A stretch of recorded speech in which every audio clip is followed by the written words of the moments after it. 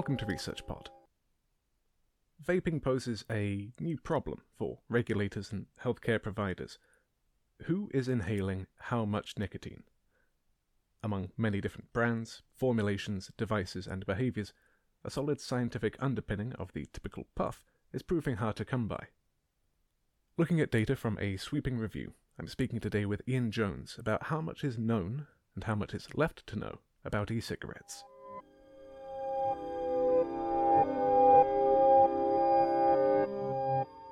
Hello there, Ian. Hello there. Hi, thanks for your time today. I was wondering if we could start with maybe a little bit about yourself, kind of on a personal level, and what led you to this as a research topic. Certainly, yes. So currently my role is the principal scientist within Japan Tobacco International, which is an interesting role. I essentially get to work with the range of scientists we have across the company, helping them, advising them, and guiding them in terms of research strategy, what we should be focusing our research efforts on, but also in terms of helping them analyze data and interpret data. In terms of a background, I actually have an academic background. I spent most of my working career to date in the UK, working in a variety of universities in London, Oxford, and Bath. And my research area was neuroscience. So by training, I'm interested in the science of the brain, in particular, the effect of chemicals like nicotine on the brain function. So this is where I came from. And a number of years ago, I was offered the opportunity of stepping out of academia and joining a large multinational company, again in a science role, but this time taking my scientific knowledge and placing it on top of a more commercial environment. It still feels to me a little bit like being back at university because I still get to mentor and tutor scientists, but obviously there's a much more acute consumer-centric focus to everything we do nowadays. And I suppose when it comes to brain activity, nicotine ticks both the boxes of having that chemical activity, like you say, but also the kind of the applied psychology and behavior end of things.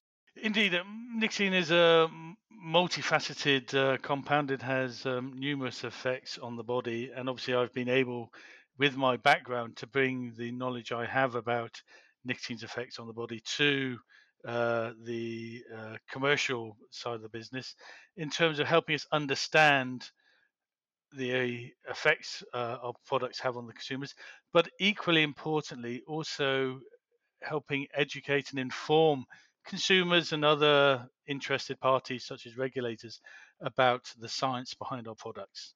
I suppose the latest generation, or the latest wave of that, would be the e-cigarette vaping devices, your Juuls and so on. Yes, I've been fortunate. I've certainly made the jump from academia to industry at a very interesting time. E-cigarettes and other reduced risk products is the term that is colloquially being used now. So these are products which have the potential to reduce the risks associated with the use of tobacco or smoking.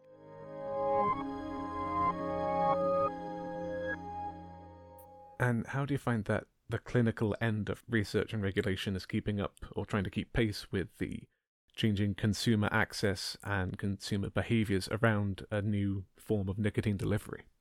As a new product category, there is a lot to learn. So we really started about 10 years ago with a blank piece of paper in terms of what we knew about these products, how they perform, what do consumers get from them, what do they take in their bodies, and what effect these have on the bodies.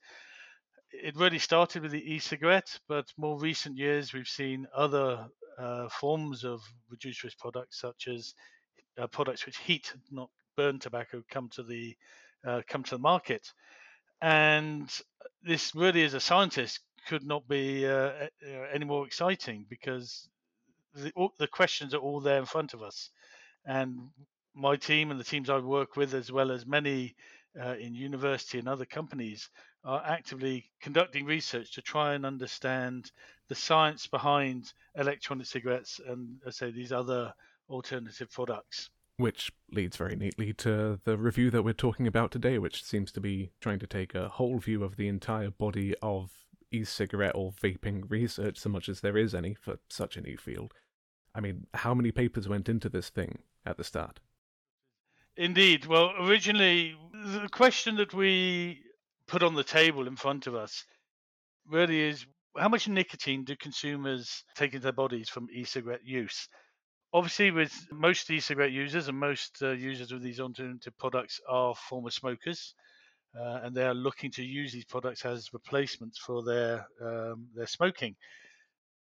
Now, there has been a plethora of research conducted on this area, so different researchers in different environments looking into the question. And when we did an initial search, we came up with just over 2,600 papers on the topic. So you can imagine a huge database out there, which once we'd been through them, we came down to about 200 papers or so that were actually addressing how much nicotine was taken to the body. Further screening these papers to find out which ones had usable data or data which was published that we could use, we landed on 27 papers which were included in our analysis. Now, the important thing is that each of these papers examines the question from a very specific context or perspective. So they could be a study that was done in the US, or a study that was done in the UK, for example, or a study that was done on one particular type of electronic cigarette, and other studies could be other electronic cigarettes or other liquids. So each one had its own flavor. If you think of a jigsaw, each study was a piece of the jigsaw. Our question was, if you put all these studies together and link them together, can we actually make the jigsaw puzzle and actually get an idea at a higher level in general, what is the nicotine uptake from e-cigarettes, where we smooth out the differences between studies in terms of e-liquid concentration or device characteristics. So that's essentially what we did. We took these over 2,000 papers, went through them, and as I say, landed on 27 studies which had usable data that we could combine and assess scientifically to see what the general uptake of nicotine is from e-cigarettes. Now, you mentioned that all of these papers had their own flavour, and to kind of follow that idea, were e-cigarette or vape flavours something that was involved in the scope of this review? I mean, I can understand that there's a lot of them out there. It might have been hard to take all of that in at once. It wasn't necessarily outside. We looked to see what data the papers had that we could use. And to be honest, to date, very few papers have actually looked specifically at the role of flavors. I think this is one of the future research directions that I'm sure scientists working in this area will look into. But at the moment, there was insufficient data on specific flavors to be able to look at that as a specific variable, shall we say, in the analysis. The issue is there are thousands of flavors out there. And so to actually, let's say, smooth out the bumps, the differences between flavors, you'd need a much larger data set than we have at the moment.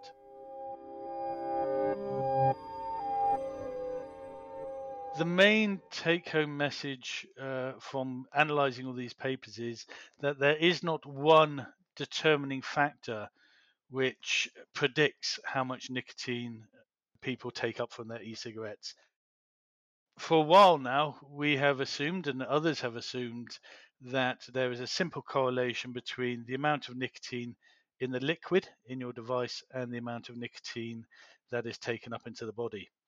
So if you took, for example, a 4 milligram, a low nicotine content liquid, you would take in a small amount of nicotine into your body compared to, say, a 20 milligram nicotine liquid.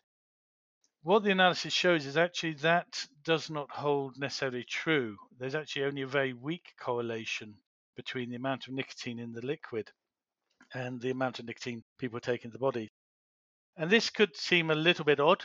You would think that it's, the more that's in there, the more you take in.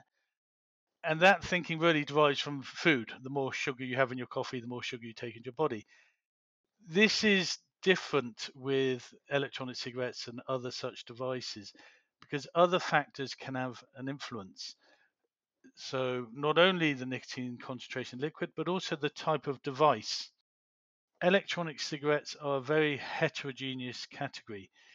In fact, people talk about generations of electronic cigarettes, and we are the latest versions or the latest iterations of the product are known as Generation 4 devices. So we're on the fourth generation e-cigarette at the moment. And really, the type of electronic cigarettes you use has an influence on the amount of nicotine that is aerosolized, goes into the vapor, and how much vapor is formed, which also has an influence on how much you take in the body. So the very first generations, which were known as cigalikes, they looked like cigarettes. They were actually quite weakly powered, very basic devices, and were not very efficient, shall we say, in aerosolizing the nicotine into the vapor. So low delivery. As time went forward and more effort was put into the development of electronic cigarettes, very much like other electronic devices, the products became more efficient, and we see generation 2, generation 3, and the generation 4 products becoming more efficient at delivering nicotine. In particular, larger devices which have larger batteries can obviously aerosolize or generate more vapor than a small device. So the size of device as well has an impact. In fact, some of the largest nicotine uptakes we saw into the body came from large, high-powered devices, even when they have low nicotine concentration liquids in them. So the type of device is important. Other factors that became apparent in our analysis is user experience. In general, experienced e-cigarette users, so e-cigarette users who had used e-cigarettes for a period of time, took in more nicotine than people who were using e-cigarettes for the first time or had only recently come to the category. And this could be explained by maybe experienced users being more knowledgeable, more familiar with using the product, and being able to take in more of the aerosol than a new user. Again, this could be that people are more comfortable with using the product and more relaxed with using the product rather than, let's say, watching a clock, waiting for the next 10-second interval to come in. So in general, what the analysis showed is that there are a number of variables, both including the e-liquid concentration of nicotine, but also the type of device, the experience of the user, and how the user actually draws or takes puffs on the device, that all together influence how much nicotine is taken into the body.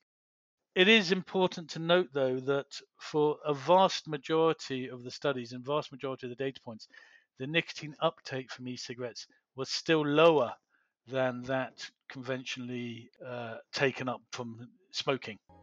So e-cigarettes have yet, or majority of e-cigarettes have yet to deliver the same nicotine levels as consumers are used to from their cigarette smoking experience. I guess at the extremes of smoking behavior, if someone was using an e-cigarette as a nicotine reduction device, would it still be possible to get that equivalent dosage, or is it that threshold is so much lower that it's try as you might, you're just not going to get the same hit? Because it's a combination of factors. For I think consumers find the mix of liquid and device that is applicable to their situation. So, for example, somebody who is, for want of a better word, a heavy smoker that is looking to switch to e-cigarettes may decide to use a larger device with a slightly higher nicotine concentration to mimic or try to get as close as he can to the nicotine uptake he was getting from his smoking habit. But what we do find also over time is that users tend to then step down either the nicotine concentration or go to smaller devices. So it does seem that consumers do, over a period of time, modulate or change their e-cigarette choices and their liquid choices to suit the situation they are in. So it's a bit of a mixture, but consumers have the opportunity and have the ability to choose their device that suits them and choose a liquid that suits them for their particular needs at that time. We also do find that consumers can also titrate their nicotine levels. So there does appear to be some consumer influence over knowing when they've had enough nicotine for that period of time and then stop using the e-cigarettes. So titration is another factor which hasn't really been extensively researched in the e-cigarette space to date, but I'm sure again will be a hot topic for research in the future. So to put this into the hands of someone who was either looking to switch from cigarettes to vaping or wants to know more about the content of any of their equipment, if they are holding a bottle of nicotine in one hand and an e-cigarette in the other, and they want to know, what am I going to get when I put these two together? Is there any guidance that could be given to them or to, like you say, the regulators, the companies and other businesses that may be interested in that use? For consumers' perspective, I think manufacturers are increasingly providing consumers with more information about their products. As a consumer, people should always look at manufacturer websites, etc., for information on the performance of a particular e-cigarette, for example. Consumers also have the option of going to vape shops and speaking to the salespeople there. They're often a very good, valuable source of information in terms of helping consumers decide the right product for them at that particular time. And also going forward to also then look to if they wish to change devices or let's say step down their e-cigarette or nicotine uptake, they can get the advice there. So I think as the industry learns, as we all learn about e-cigarettes going forward, I think more information will become available to consumers to help them make their informed choices. In terms of the regulators, this is also an extremely interesting area. Around the world, just as with the consumers, e-cigarettes popped up and regulators initially weren't sure how to deal with them. Many countries now, and including in Europe, we now have e-cigarette specific regulation. And again, in those regulations, quite often include a nicotine limit in liquids. So in Europe, the nicotine content of e-liquids is capped at 20 milligrams per mil. So 20 milligrams of nicotine per milliliter of e-liquid. That limit is several years old now. That regulation was put in force a number of years ago, and really in the early days of electronic cigarette science, when we knew very little about how the products performed. And the limit was intended not only as a safety perspective to try and prevent people taking too much nicotine, but also to try and mimic the nicotine uptake from cigarette smoking. Because at the time it was felt that 20 milligrams per mil was a reasonable estimate of the concentration needed to provide the same nicotine uptake as smokers get from cigarettes. Again, this was in the early days, so we were still in the first and maybe the second generation devices, and we hadn't yet seen the more recent, more efficient devices. And what the data again shows from our analysis is that for modern devices or for the more recent devices, this 20 milligram per milliliter limit probably insufficient to allow smokers to get the same amount of nicotine as they do from their cigarette smoking. The data is a little bit of a wake-up call as well to regulators to say that yes, the limit that was imposed those years ago was a reasonable estimate at the time, given the evolution of the e-cigarette category at the time. But if the spirit behind that limit is to afford smokers the opportunity to get similar levels of nicotine or similar product satisfaction from e-cigarettes that they do from smoking, then with the modern devices, maybe that limit needs to be rethought. If I go to Canada, for example, Canada there the limit is 66 milligrams per mil, which is more based on the risk analysis of nicotine per se. And there are independent scientists who have actually challenged the EU limit and said that Canadian style limit, a higher limit, is nowadays needed in order to allow consumers to get the same nicotine uptake they get from their smoking. Were there any parts that this review didn't touch on, or that you could see being followed up in further research? Like, what other kind of the gaps of knowledge around this paper and how that fits within the global regulatory approach? In terms of what it did in looking at the available data to date, as it has identified those four main factors that influence nicotine uptake. So the liquid itself, the device characteristics, user experience, and the way users actually puff on the device. As I mentioned earlier, one of the areas that we have less information on is flavors, partly because the studies to date really haven't focused in that area, possibly understandably given the large number of flavors out there. So I do think that e-cigarette flavors may be an area of future investigation. In terms of other steps, I mean, there's still other gaps in our knowledge around e-cigarettes, in particular, let's say the long-term health effects of use. They are positioned as products with potential to reduce the health risks associated with smoking. And certain public health bodies, such as the Public Health England in the UK, have endorsed that view. Public Health England estimate that e-cigarettes are 95% safer than smoking. I think that we still need some more data around this, particularly as it's an evolving category. That as newer, let's say more efficient, higher quality devices come onto the market, hopefully we'll have more data that can really continue to firm up that reduced risk potential these categories have. And the other interesting area, as I mentioned earlier, e-cigarettes are one example of what is these novel alternative choices to cigarettes. And it would be interesting to look at some of these other emerging categories, such as the heated tobacco product category that is even younger than e-cigarettes, and look to see whether these products are delivering similar levels of nicotine to e-cigarettes and what the major influence is there.